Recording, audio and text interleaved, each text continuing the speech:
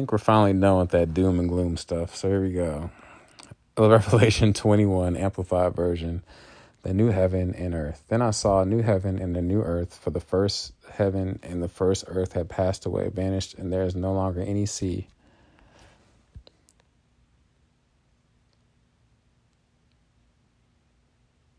Interesting.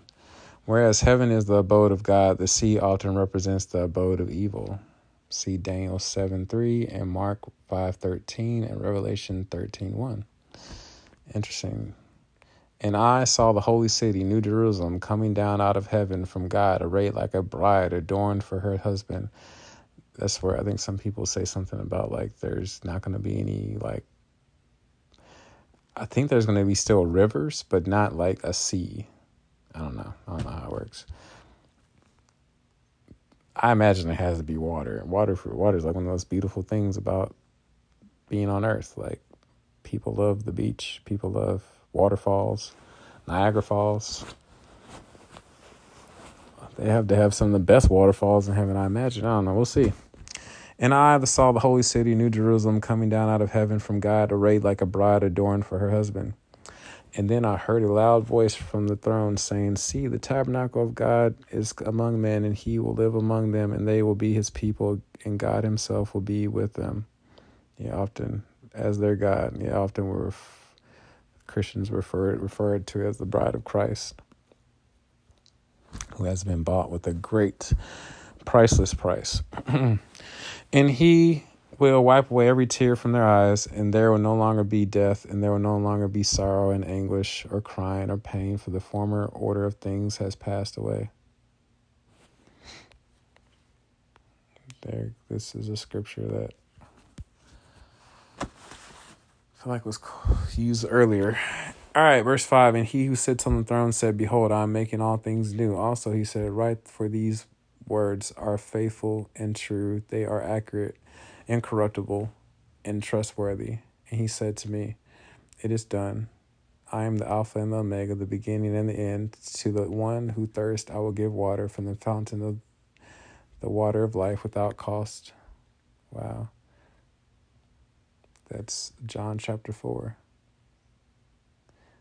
This refers to those who overcome among the churches in Revelations 2 and 3, and to all people who believe in Christ Jesus as Lord and Savior.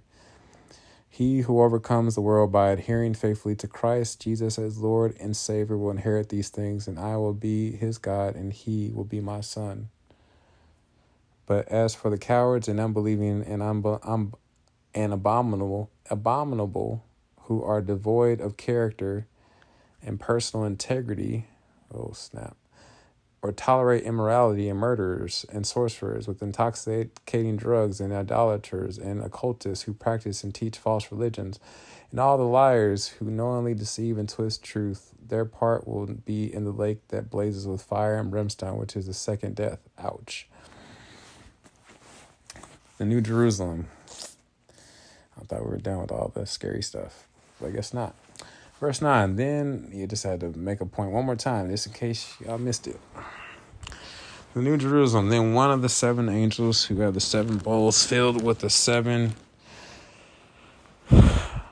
final plagues came and spoke with me, saying, "Come here, I will show you the bride, the wife of the Lamb." And he carried me away in the spirit to a vast and lofty mountain, and showed me the holy sanctified city of Jerusalem, coming down out of heaven from God, having God's glory, filled with his radiant light. The brilliance of it resembled a rare and very precious jewel like jasper, shining and clear as crystal.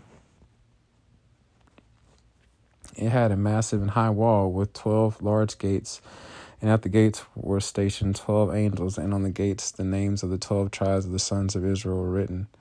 On the east there were 3 gates, on the north there were 3 gates, on the south 3 gates, on the west 3 gates. 3. And the wall of the city had 12 foundation stones, and on them the 12 names of the 12 apostles of the Lamb of Christ. The one who was speaking with me had a gold measuring rod to measure the city and its gates and its walls. The city is laid out as a square. Where have I heard this from? Isn't this what they did in, like, early in the Old Testament, one of them, they were having like build the tabernacle.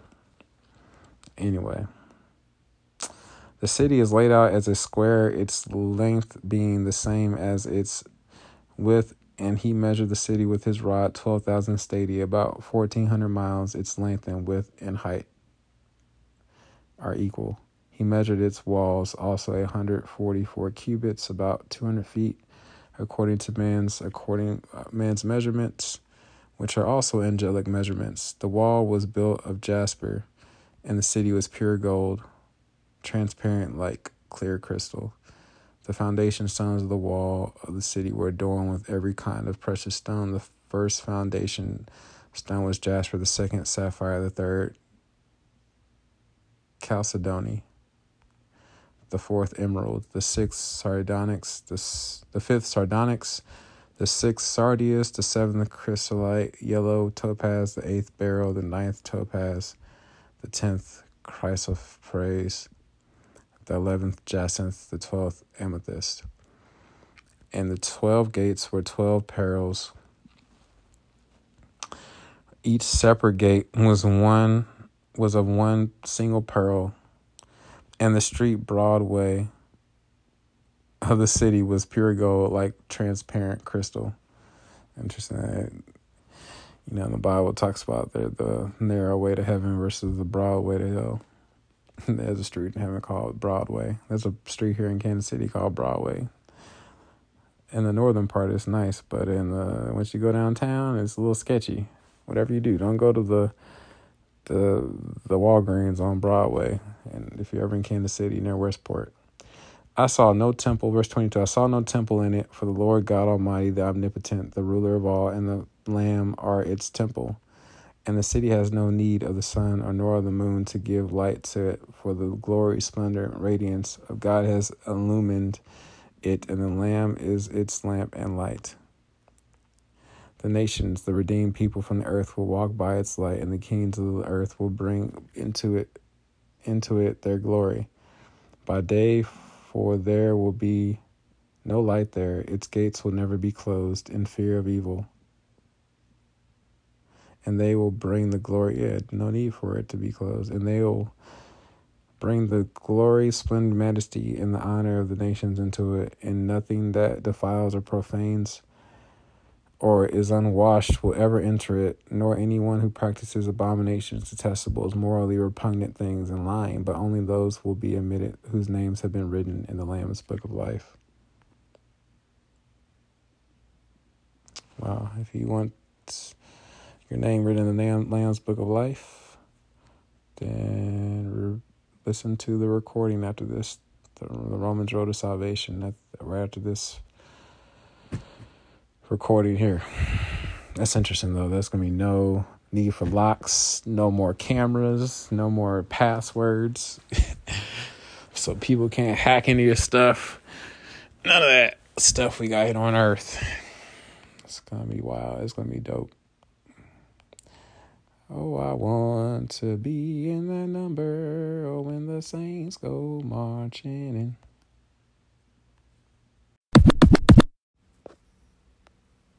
Romans 3:23 says, for all have sinned or missed the mark or veered off the path and fallen short of the glory of God or God's perfect standard. Romans 6:23 says, for the wages of the cost of that sin is death or eternal separation from God. But the free gift of God is eternal life through Jesus Christ, our Lord. Romans 5:8 says, but God demonstrated his love toward us, or showed his love toward us, in that while we were still yet sinners, Jesus Christ died for us. Romans 10 verse 9 through 10 says that if we will confess with our mouth that Jesus is Lord and believe in our heart that God has raised him from the dead, we will, not might be, not maybe, we will be saved. For with our hearts we believe we are now in right standing with God, and with our mouths we confess that we are now saved. Lastly, Romans 10 verse 13 says that whosoever, anybody, everybody, who calls upon the name of the Lord, they will be saved. So if you never asked Jesus into your heart, or you've walked away from him and you would like to rededicate your life to him, you can just simply say, dear God, I know I'm a sinner. I know my sin deserves to be punished. I believe Jesus Christ is the Son of God who died for me and rose from the grave. I want to turn from my sin and trust Jesus Christ alone as my Savior. Thank you for the forgiveness and everlasting life I can now have through faith in Jesus. In Jesus' mighty precious name I pray. Amen.